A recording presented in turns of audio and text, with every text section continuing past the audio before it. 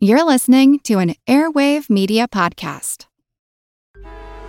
Traffic jams, tailgating, pile-ups. Ugh, the joys of driving. How could it get worse? The federal government wants to have a say in what you drive. That's right. The Biden administration's EPA is pushing mandates that would ban 2 out of every 3 vehicles on the road today. Don't let Washington become your backseat driver. Protect the freedom of driving your way. Visit EnergyCitizens.org. Paid for by the American Petroleum Institute.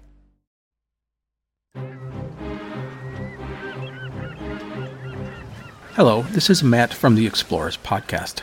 I want to invite you to join me on the voyages and journeys of the most famous explorers in the history of the world.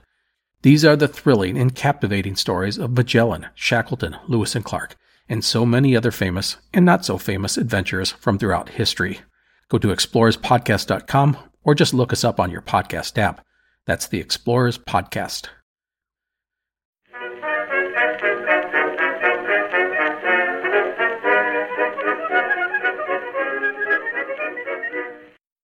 Hello everyone and welcome to History of the Second World War, Episode 20, The Third Reich, Part 6, the 1932 Presidential Election.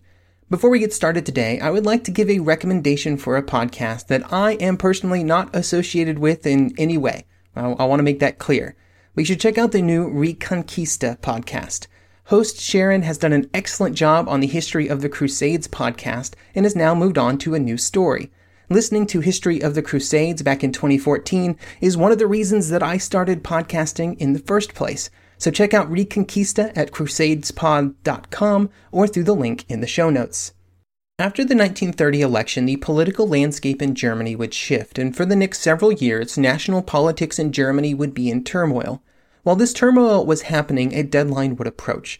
The Weimar Constitution set the presidential term at 7 years, which of course meant that presidential elections would occur every 7 years, with 1932 being the end of one of those periods.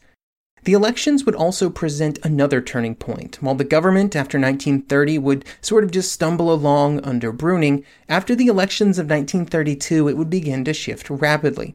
Today we will discuss the elections, their aftermath, and then the end of Brüning's time as chancellor. As a reminder of the state of the Reichstag after 1930, there was deadlock. The Communists and the National Socialists had been able to gain enough seats during the 1930 election to effectively block any majority from being formed. This meant that no new cabinet would gain the votes that it needed to officially be created. There was also a general level of purposeful non-functioning within the chamber even when it was in session. Both the Nazi and Communist deputies did their best to disrupt proceedings, using both the constant stream of points of order and then just causing chaos by shouting or chanting, insulting or interrupting speakers by any means available. Reichstag sessions became almost unworkable even if there were items that could gain a majority. This gave President Hindenburg a lot of power and also those men close to him who were his advisors. The president had the ability to sign presidential decrees, which allowed the office, or those he appointed, the ability to run the most essential functions of the government. This is one of the reasons why the presidential elections of 1932 were so important. From 1930 to 1932, the office of the president, either in his person or with his consent, was almost the sole possessor of political power in Germany. It was very likely that if Hindenburg ran for president again, he would win. There were many war heroes in Germany at this time, but Hindenburg was the war hero, and he was one of the few which had been able to unite the support of all of the parties on the political right in the previous election in 1925. However, he was also very old. He would be 84 in 1932, and was in fact quite reluctant to even run for the office again. Initially, he would inform those around him that he would only continue to serve if he could just continue in office and didn't have to go through another election campaign. However, making such a change to the government was impossible without the intervention of the Reichstag.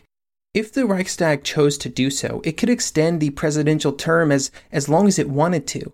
But with such a dysfunctional Reichstag, this was never going to happen. And with the refusal of the Reichstag, Hindenburg would have to participate in the election. But unlike the elections of 1925, the elections of 1932 would see a reshuffle of political allegiances, with the Democratic Socialists actually winding up supporting Hindenburg's bid for the president, a testament to the turbulent times of the early 1930s. In the background of all of the political events of the early 1930s was the constant political violence that was occurring. From 1930 to 1932, the Nazi Party would claim that 143 of its members would be killed in clashes with the Socialists and the Communists. The Communists would claim 177, and the Reichsbanner, the Social Democratic paramilitary, would claim 50. While these numbers might seem low-ish, they hide the fact that while only a few hundred individuals would die, the number of wounded members would be in the thousands. The scale on which these street clashes occurred completely overwhelmed the existing ability of the German police to maintain order. There was also the ever-present problem of police bias, with the great concern of many policemen being not to maintain order, but instead to ensure that certain groups did not gain the upper hand. For the communists especially, the police represented the blunt instrument of capitalism, a system that was just as much a target of communist anger as the Nazis. This caused antagonism between the communists and the police, and the violence that would occur between the two groups was only outdone by that which occurred between the Nazis and the communists. While all of these actions would not directly alter the outcome of the presidential election, it is important background to the decisions that were being made both by the individual German citizens as well as groups within the nation, like political parties, workers' organizations, and others. The candidates and their political backing were the perfect representation of the shift in German politics in the 7 years since the previous presidential election in 1925. In the first round of voting in that year, there had been 7 major candidates, all supported by national political parties from across the political spectrum. However, in 1932, the election would only have 4, 3 candidates representing more radical parties, and then Hindenburg left in the center. On the left, you had the communist Ernst Thälmann, who had also ran in 1925. During that election, he had received just over 6% of the vote. Thälmann and the communists would always refuse to join in any coalition with other parties on the left when it came to national elections, and some would claim that this cost the Social Democrat-supported Center Party candidate, Wilhelm Marx, the election in 1925 because he lost the first vote by just the smallest of margins. Der Stahlhelm, which was a paramilitary organization built around war veterans and a party which supported the monarchist movement in Germany, would be represented by Theodor Duesterberg. There was also, of course, Adolf Hitler representing the National Socialists. When it came time to consider running for president, there were risks that had to be weighed for the Nazi Party. Up until 1932, the party had been on an almost meteoric rise, and it was very likely that they would be defeated in the presidential race. The most important consideration was whether the possible negative impacts of a national loss on the party's image was more or less impactful than the negative perception that was sure to be the result of not even trying to put forward a candidate at all. The decision to run or not was hotly debated among Nazi Party leaders, with the decision apparently swaying back and forth several times. For example, Goebbels would write in his diary at the time that Hitler decided to run on February 2nd, but then a week later, there were fresh debates about the best path forward, with no conclusive decision being made. The fourth candidate on the list was, of course, Hindenburg. While Hindenburg would be the favorite to win, the party supporting him were very different than in 1925. He was always officially an independent candidate, and did not belong to any party. But in 1925, he had been supported by the parties on the right. However, those parties, or whatever was left of them at this stage, did not provide any real base of support, and instead Hindenburg found support from whatever was left at this stage of the political center, which was the Center Party, some of the smaller, more moderate parties, and most surprisingly of all, the Social Democrats. The support of Hindenburg by the Social Democrats is perhaps the best example of how concerned many political leaders were about the growing strength of the Nazi Party and what might happen should Hitler be made president. The Social Democratic Party had strongly opposed Hindenburg as a candidate in 1925, and yet in 1932 they would join with other parties to make sure that he was victorious, due simply to the fact that he was seen as the least bad option. William Schreier would say in The Rise and Fall of the Third Reich that, quote, All the traditional loyalties of classes and parties were upset in the confusion and heat of the electoral battle. To Hindenburg, a Protestant, a Prussian, a conservative, and a monarchist, went the support of the socialists, the trade unions, the Catholics of Bruning's Center Party, and the remnants of the liberal, democratic, middle-class parties.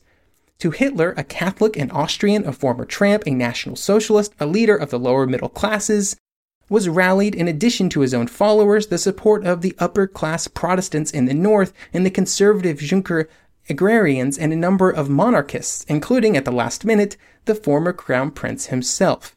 End quote. And so you can see that the 1932 presidential election perfectly represented the political confusion that was happening in Germany at this time, as traditional allegiances and traditional parties found it very difficult to exist in the new reality of the early 1930s.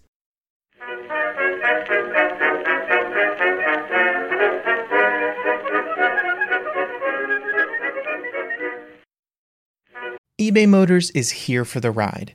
Remember when you first saw the potential? And then through some elbow grease, fresh installs, and a whole lot of love, you transformed 100,000 miles and a body full of rust into a drive that's all your own? With over 122 million parts for your number one ride or die, you can make sure your ride stays running smoothly. Brake kits, LED headlights, exhaust kits, turbochargers, bumpers, whatever your baby needs, eBay Motors has it. And with eBay Guaranteed Fit, it's guaranteed to fit your ride the first time, every time, or your money back. Plus, at these prices, you're burning rubber, not cash. Keep your ride or die alive at ebaymotors.com. Eligible items only. Exclusions apply. Traffic jams, tailgating, pile-ups. Ugh, the joys of driving. How could it get worse? The federal government wants to have a say in what you drive. That's right. The Biden administration's EPA is pushing mandates that would ban 2 out of every 3 vehicles on the road today. Don't let Washington become your backseat driver. Protect the freedom of driving your way. Visit EnergyCitizens.org. Paid for by the American Petroleum Institute.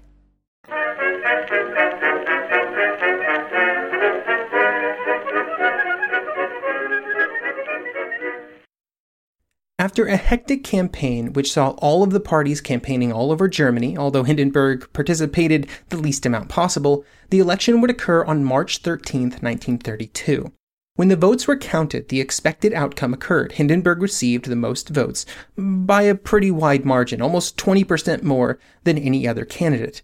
However, he did not receive enough votes to reach a majority, coming just 0.4% short at 49.6%, or just over 18.6 million total votes. Hitler would receive 11.3 million votes for just over 30%, Thälmann 4.9 million for 13%, and Duesterberg 2.5 million or 6.8%. This was not a bad showing for any of the 3 lesser candidates. Hitler's votes represented almost double what the Nazi Party had gotten in the 1930 national elections, and Thälmann and Duesterberg did better than their party's performance in 1930. Within the rules of the presidential election, as had happened in 1925, with no candidate having received a majority of the votes, there was a second round of voting. The second vote would occur on April 10th, and in the intervening weeks, violence all over Germany increased as the various paramilitary organizations staged rallies and clashed with the others. On April 10th, the weather would be rainy, and this, along with growing election fatigue, caused there to be 1 million fewer votes than a month before. However, the outcome was once again the expected one, with Hindenburg gaining 53% of the vote, a 3% increase. However, Hitler's total went up almost 7%, with nearly 2 million more votes going his way. It was clear that for many, Hitler was the second choice. The elections represented a clear defeat of Hitler and the Nazi Party, but it also clearly asserted that they were the most powerful singular political movement in Germany. Hindenburg had been supported by a wide array of political parties and still had to go to the second vote to win. It was a poor showing for the moderate parties that supported him. Immediately after the end of the presidential elections and before the final vote tallies were even counted, political leaders all over Germany shifted focus onto regional elections that occurred on April 24th. These elections would see state and city positions filled all over Germany and were seen as a very important part of the shifting political focus of the country. However, before those elections would occur, Brüning wanted to make a change. One of Bruning's major goals throughout 1932 and early 1932 especially had been to bring Hitler and the Nazis into the government in some form. He desperately wanted them to stop being able to launch assaults on the government without having any actual responsibility and none of the burden of actually accomplishing something. He would never achieve this goal, but with the continued rise of support for the Nazi Party, he decided to try and remove their most volatile and most powerful tool, the SA. On April 13th, the decree would be put in place from the office of the Minister of the Interior, General Wilhelm Groener, and the decree effectively outlawed the SA and the SS. The conversations for this decree had started even before the second presidential vote, with many German states requesting action from the national government to in some way reduce the violence throughout all of Germany. The decision was made on April 10th, although the announcement was made only a few days later after the results of the election were clear. The reason given for this action was that the Prussian police had raided the Nazi headquarters in Berlin, and they claimed that they had found documents that contained plans for the SA to immediately execute a coup d'etat if Hitler was elected president. This, along with all of the other violence, was used as justification for the decree. They also hoped that by removing the paramilitary wing of the Nazi Party, support for the party would begin to dissipate. Hindenburg had just received a majority of German votes, and so theoretically, removing the violent group that posed the most direct threat to the government seemed reasonable. The response from the party was one of outrage. They would say that it was just another example in a long list of examples of the government trying to suppress their movement, which represented millions of Germans.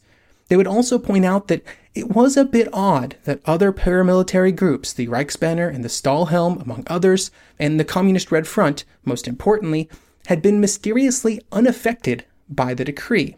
But Hitler and the other political leaders did not want to overplay their hands, just as their legitimate path to power strategy was beginning to show serious signs of success. In the regional elections of April 24, 1932, the Nazi Party did quite well, gaining almost a third of the vote, or more in several areas, like Prussia and Bavaria. Prussia was a very important state, and the only reason that the Social Democratic government that was in Prussia before the election maintained power after it was because in Prussia, unlike in Germany as a whole, the law stated that a government could not be dissolved until there was a majority for its replacement.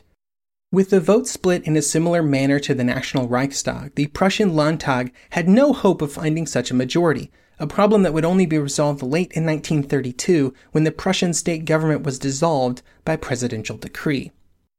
After the elections in April, Brüning was in just as precarious of a position as he had been in earlier months. These problems would be accelerated by General Kurt von Schleicher. Schleicher is an important player in our story for the next few episodes. He had been a major behind-the-scenes influence on German politics during the early 1930s, and he was close with Groener and Hindenburg and many others, and exercised no small amount of influence on the president himself. He also firmly believed that it was critical to bring the Nazi Party into the government, and also not to put too many restrictions on their actions, because he saw the party as the most powerful tool for the right to use against the socialists and the communists. When the ban on the SA went into place, Schleicher felt that he had to act quickly, and that action would begin in mid-May. The Reichstag would meet on May 10th, and Groener would be confronted by the Nazi Reichstag deputies on his banning of the SA. The situation became very charged, with verbal abuse thrown at Groener, who eventually just got up and started to walk out of the Reichstag chamber. Schleicher would then inform him that he had lost the confidence of the army and should resign from his position as Minister of Defense. With Groener removed, Schleicher then targeted Brüning. Brüning only served at the pleasure of President Hindenburg. It was the president's power that kept him in position because, again, no Reichstag majority, and so Schleicher had to convince the president to remove him. This was relatively easy. Schleicher would just give the old general a nudge, claiming that it had been Brüning's fault that the presidential election had occurred at all, and this just added fuel to Hindenburg's pre-existing frustration with Brüning. After the SA ban had been put in place, Hindenburg had been frustrated that the same restrictions did not apply to other paramilitary groups on the left, who he saw as the real enemies of Germany. All these frustrations would result in Brüning being removed from his position as Chancellor on May 30th, 1932. Schleicher had worked out a deal with the Nazi leadership. Brüning would be removed, a new cabinet would be created by Hindenburg, there would be another round of Reichstag elections, and Hitler agreed to support the government until those elections, and then the one created afterwards. In exchange, the ban of the SA would be lifted. The elections would be set for July 31st, but during the interim, a new cabinet would be created under the leadership of one Franz von Papen. Papen was an aristocratic member of the Center Party, the Zentrum, from Westphalia, and he was also a Catholic. The Zentrum drew a lot of its support from German Catholics, but they did not all share the same views on the best path forward. Papen would be on the conservative side of the party, and he would attempt to bring the party closer to his views. Papen supported a return of some kind of authoritarian government, either monarchy or some other structure, and he rejected the democratic basis of the Weimar Constitution. However, and critically, Papen did not support a revolutionary or putschist method of change, instead believing that any change should take place within the confines of existing legality. During most of the 1920s, his attempts to move the party in this direction met with only marginal success. One of the problems was that the traditional Catholic elite, which had previously been an important part of the party, had fragmented after the First World War. Some were disappointed by the party's shift to the left on many issues in the aftermath of the conflict, and instead of sticking with the party on its new course, they instead found other political groups to join. Many would move over to the National People's Party, while some would move even further into the radical right. This type of shift in support was familiar to all of the political parties in Germany, especially the ones in the center at this time, and has been a major trend that we focused on in the last few episodes. Papen would generally stay the course, though, at least in terms of his rejection of revolutionary methods. Papen would be a supporter of the Brüning cabinet, and he maintained critical links between the cabinet and the German industrial leaders and aristocracy, both of which Papen was well connected with. However, as support for Brüning's policies and his position as chancellor began to decay, Papen started looking for a way out, or perhaps a way up. Part of this was out of simple self-interest, but there had always been an ideological rift between Brüning and Papen, and this only widened as Brüning was forced, out of lack of other options, to work more closely with the Social Democrats, who Papen saw as the great enemy. After Brüning was dismissed, Papen's close relationship with Schleicher and the president would allow him to be named Chancellor of Germany on June 1st. Much like Brüning, Papen did not have any real path to a majority in the Reichstag, but that was nothing new. To say that Papen's chancellorship was a surprise would be to undersell the shock experienced by many. Papen was not particularly well known among the German public, and I love this quote from the French ambassador to Germany, who would say at this point that, quote, "The president's choice met with incredulity. No one but smiled or tittered or laughed because Papen enjoyed the peculiarity of being taken seriously by neither his friends nor his enemies." End quote. Next episode, we will examine in more detail the curious case of Franz von Papen and discuss his very, let's call it interesting, time as Chancellor of Germany.